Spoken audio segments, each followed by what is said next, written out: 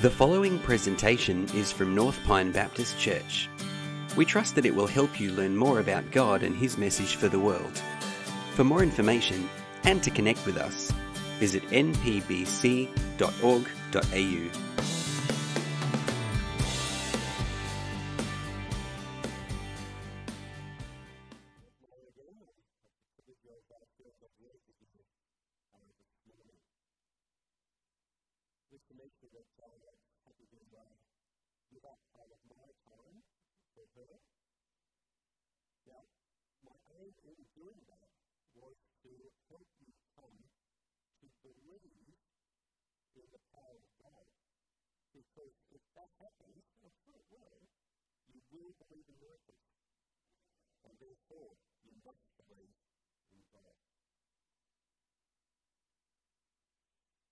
Going to read from John chapter 13 if you have your Bible with you, and you'll see that it's starting at verse 21.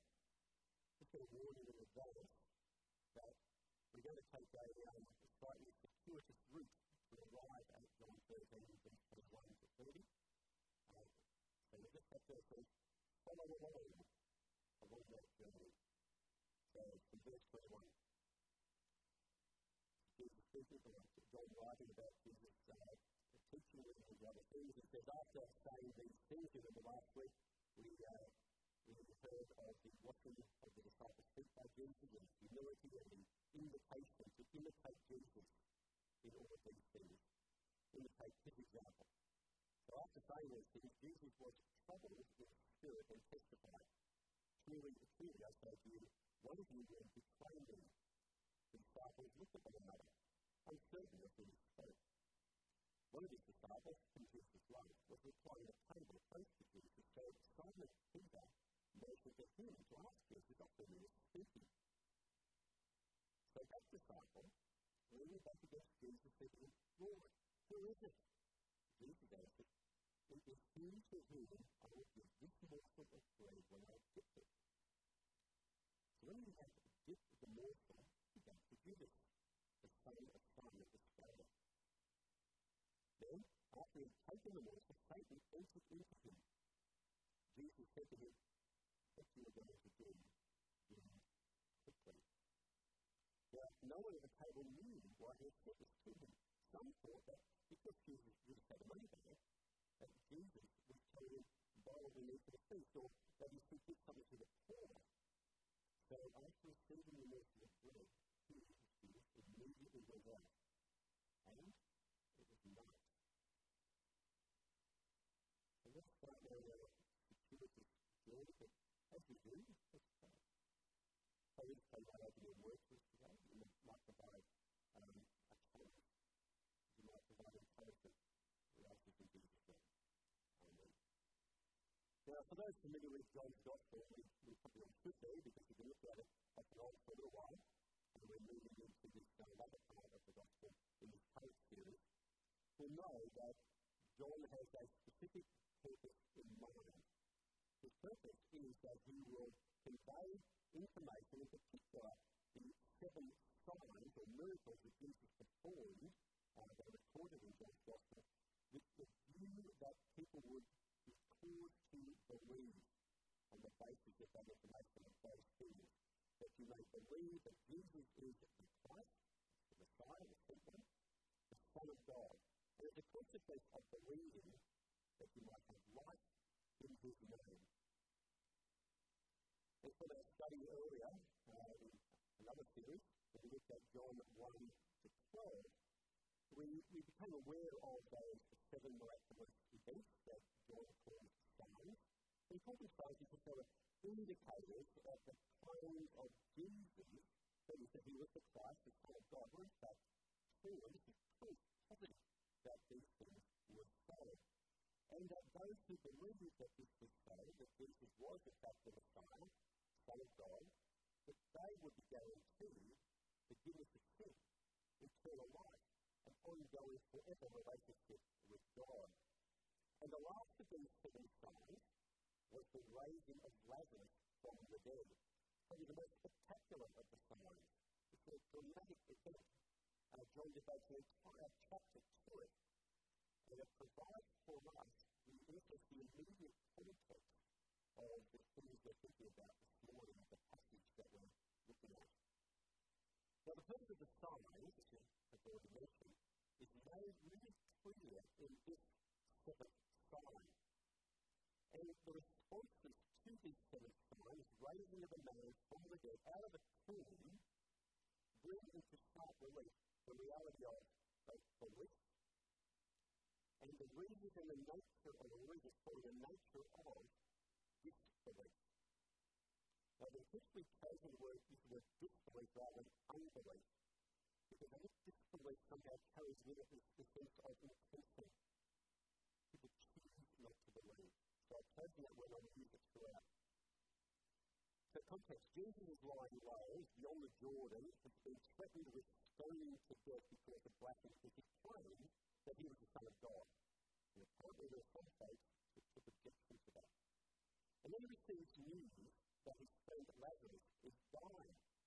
But Jesus intentionally delays going back to Bethany when Lazarus is.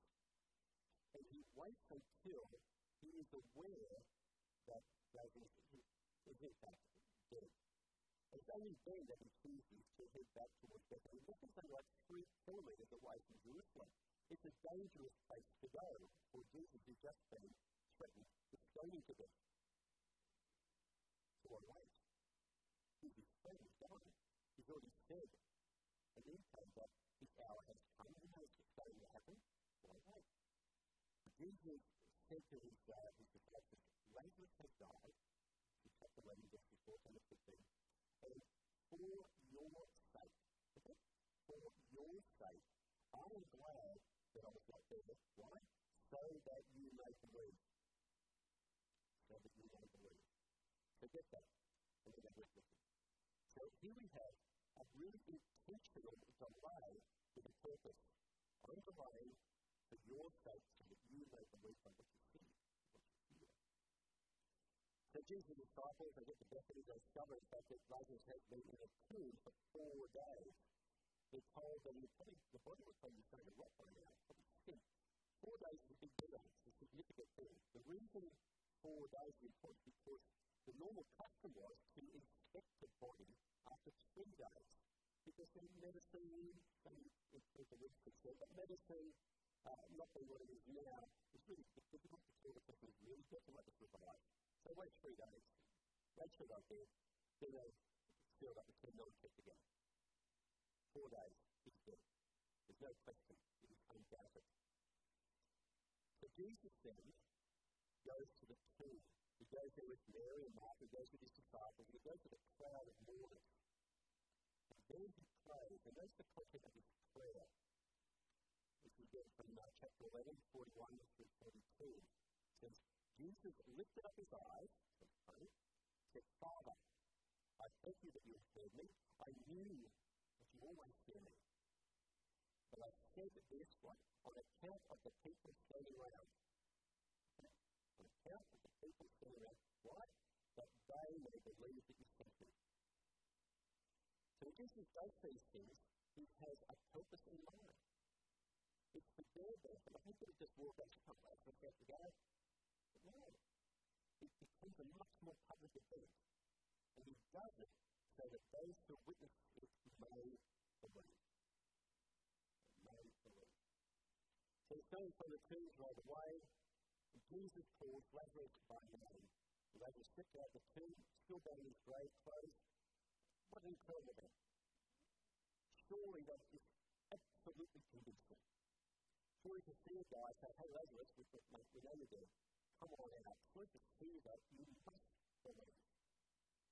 You must believe. Well, something like, as we know. It goes on to verse 45, it says, many of the Jews therefore who had come with Mary and had seen what he did, believed in him. So the intention that Jesus had has been fulfilled. But it says, this verse, some of them went to the Pharisees and told them what Jesus had done. It's interesting in that if they don't deny what Jesus had done, they just told what he had done. Keep that in mind. All of us who genuinely believe that Jesus is who he claims to be, based on the evidence around us, on the witness of God's people and things we see, on the Word of God, all those things are so plainly set before us, we'll necessarily acknowledge that he is the Christ, that he is the Son of God, that we will confess that he is Lord, and live accordingly. But even with all that, there are still those who are well aware of the evidence around them, they're well aware of the signs, even in our modern era, and yet fail to acknowledge his lordship. In other words, they disbelieve despite the evidence. You know, Paul says similar things in Romans chapter 1. He says, you see nature around you, you see God's divinity and his power declared in nature, but people don't believe. A little further on, he says, there are those who suppress the truth. But if they acknowledge the truth, it's an act to suppress the truth by different things. Why so? Why do you do that stuff? Why do people do that? I'm sure you have people who do that every day of the week as we sing with them, as we engage with people, as we cross the street to talk to folks. Verse 27. So the chief priests and the Pharisees gathered the council and said, what do we do? For this man performs many signs. If we let him go on like this, everyone will believe in him. And the Romans will come, take away both our place and our nation. They're concerned about the threat, they're concerned about their own status, they're concerned about their own position, and they're following the guidance of Caiaphas, the chief priest, who says, so from that day on, they made plans to put him to death. So you get rid of the one who's doing all this stuff. And I say it, I don't know what comes from that anymore. And you see it in chapter 12, where they plot not only to attempt to arrest and kill Jesus, but also to kill Lazarus. In other words, they want to remove from public view the evidence that supports Jesus' claims. So they get rid of Lazarus as well. So as long as Lazarus is alive, it's proof positive that Jesus is the Christ. That he is the Son of God. That only he, God, could do stuff like that, raise people from the dead. Maybe even they thought they could outdo Jesus himself by putting an end to it all. He made him alive, but we didn't kill him. Because as the chief priests, they planned to put Lazarus to death as well. Because on account of him, many of the Jews were going away and believing in Jesus. Can we get that? That those of us, and typically people in mission service, head out into areas of the world that are dangerous for Christians, where Christians are persecuted, and the Christian population itself is in danger all the time, right? Because on account of him, many of the Jews were going away and believing in Jesus. They didn't want that. So put to death Jesus' followers. Put to death those who witness to him. Persecute those who are his witnesses, who serve Jesus. And note too in John chapter 12, 42-43, nevertheless, and this is an interesting one, nevertheless, many, even of the authorities, believed in him, but, for fear of the Pharisees, they did not confess it, so that they would not be put out of the synagogue, for they loved the glory that comes from man more than the glory that comes from God. And this can be more the situation in the Western world, that people want the accolades of human beings, of their fellow personally, their friends, their colleagues. They want that kind of praise, and to actually say, hang on, you can't believe that Jesus in fact is the Messiah, the Son of God. And what he sees, mockery. There are many people who prefer the glory that comes from man rather than the glory that comes from God. Now you might be wondering after you've wandered all through there, what on earth this has to do with Jesus?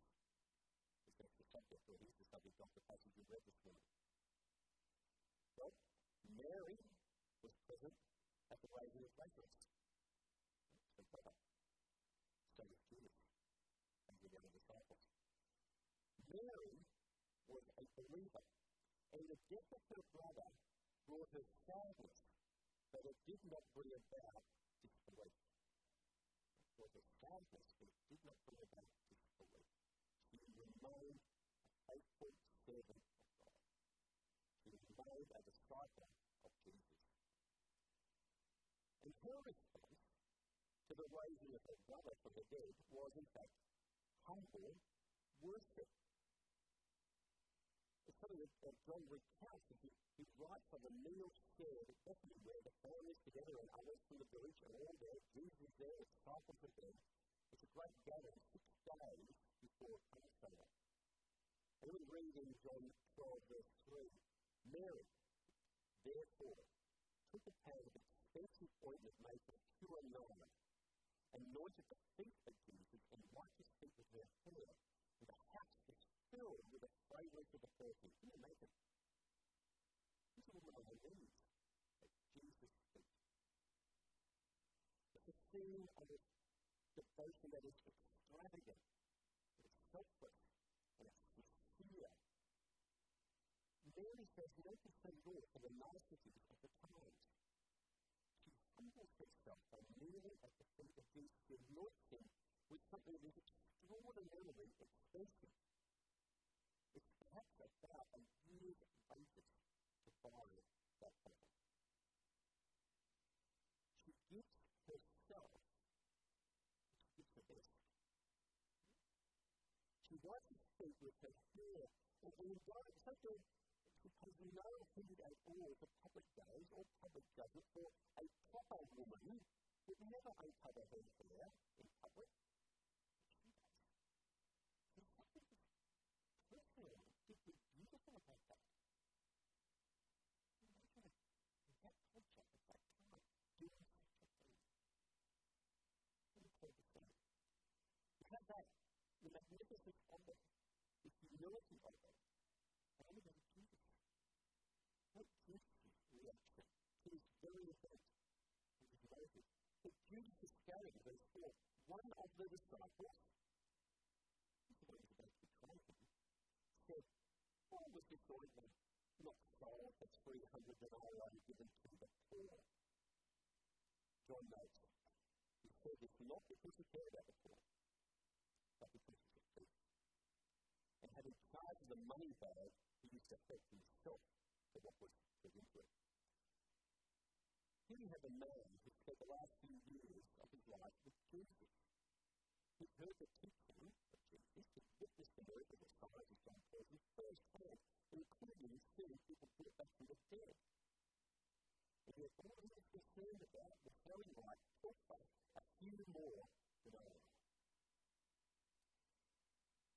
He was what Jesus had said he was back in John chapter 6, verses 70 and 71.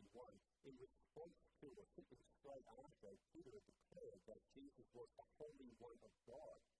What does Jesus say at that point? He says, Jesus says, do not accuse you to tell, and yet one of you is a devil.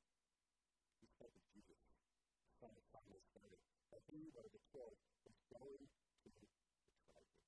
Chapter 6, now upward. And having witnessed Mary's expression of humble, heartfelt devotion, and having heard Jesus' strong support of her action, Judas leaves. Judas leaves. This is the chapter, Matthew 26, verse 14. So the one of the 12 who gave Judas Iscariot went to the chief priest. This is so like this event. He said, what would you give me? What would you give me if I deliver him over to you and pay 30 pieces of silver? So, and at the fulfillment of prophecy of Zechariah, it's a small amount of money in those days for that king. And from that moment, he sought an opportunity to betray him. The contrast between Mary and Judas could not be more stark. Complete devotion versus cynical betrayal. And we finally come back to John 13, where we started, with having got arrived here. The stories actually come together here. Judas is here from Matthew's Gospel, is waiting for an opportunity to betray Jesus. But Jesus has other ideas. And he is in fact the one in control of all the action. It's his hour that has come. He is returning to Jerusalem. He is the one who's in charge here. His hour has come, but it will come or play out as he determines it, not as Judas does. Meanwhile, the betrayer has made a double bargain with the enemies of Jesus. Jesus' betrayal, though unbeknownst to him, isn't at the fulfillment of prophecy, as Jesus says in John 13:18. This is further evidence that Jesus is actually in control of all that has happened at this point. It says, I'm not speaking of all of you, speaking about the ones who might betray. I know whom I have chosen, that the scripture will be fulfilled. He who ate my bread has lifted his heel against me. In Psalm 41, verse 9. Judas is about to fulfill that prophetic utterance from that psalm. And as we noticed before, Jesus does things in such a way as to provide a reason to believe. Because he goes on in verse 19 to say, I am telling you this now, before it takes place. That when it does take place, you may believe that I am he. What's up, guys? When you see all this happen, you know that I am the one. The all comes to a head. And note the drama of the passage is read as it begins to unfold over these next few verses. There's mystery. Who is Jesus speaking? The disciples don't really know. They look at one another. There's a whispered conversation. What is this? It's not heard by most of those present. There's a revealing act. It gives Judas a morsel. John knows the identity of the betrayer, but others don't. Then the climax of this incredible story of betrayal. It says in verse 27 that after he had taken the morsel, Satan entered into him. Jesus said to him, what you are going to do quickly. The fasting bargain with Satan is sealed, yet Jesus remains in control. This is not Jesus' opportune time. This is Jesus' hour that has come. This was his moment. Jesus said off because Jesus had said to him, do quickly. Not because Judas had chosen the time suited for him. Judas leaves in haste. And John pointedly concludes this part of the story with the words, and it was night. I think the other gospel writers note that it was evening. And I think John chose a different word in order to make that stronger point. It's not just evening as that. It's just sort of a time stamp or something. It's something else that's being said to us. It's something we need to read beneath the surface. And it was night. Jesus goes out into the darkness. He is the one who rejects the light. Then we go back to John chapter 12. Jesus had said, Jesus said to them, as they go with him, the light is among you for a little while longer. Walk while you have the light, lest darkness overtake you. The one who walks in the darkness does not know where he is going. Why do you have the light? Believe in the light. That way you may be sons of light. Jesus chose the darkness, and he had no idea where it was going to lead him. He really had no clue, and we know the story. He ends up home. He takes his own life. So here's the challenge. Follow the evidence. To do so will lead you to believe that Jesus is the Christ, the Son of God. Don't let fear of what others might think of you dissuade you. Don't make status or wealth into an idol.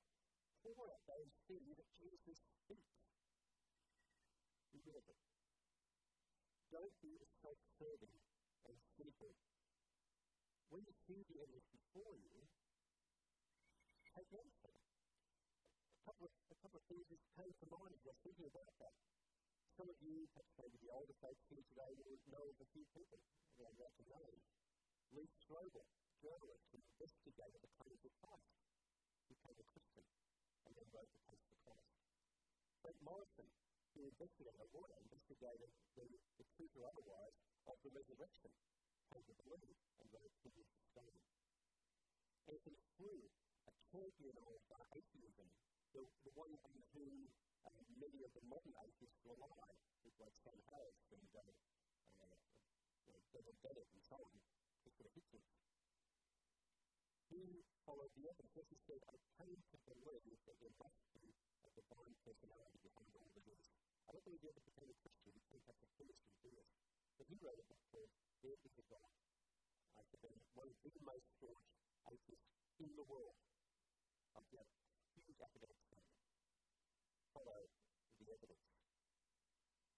Follow the light.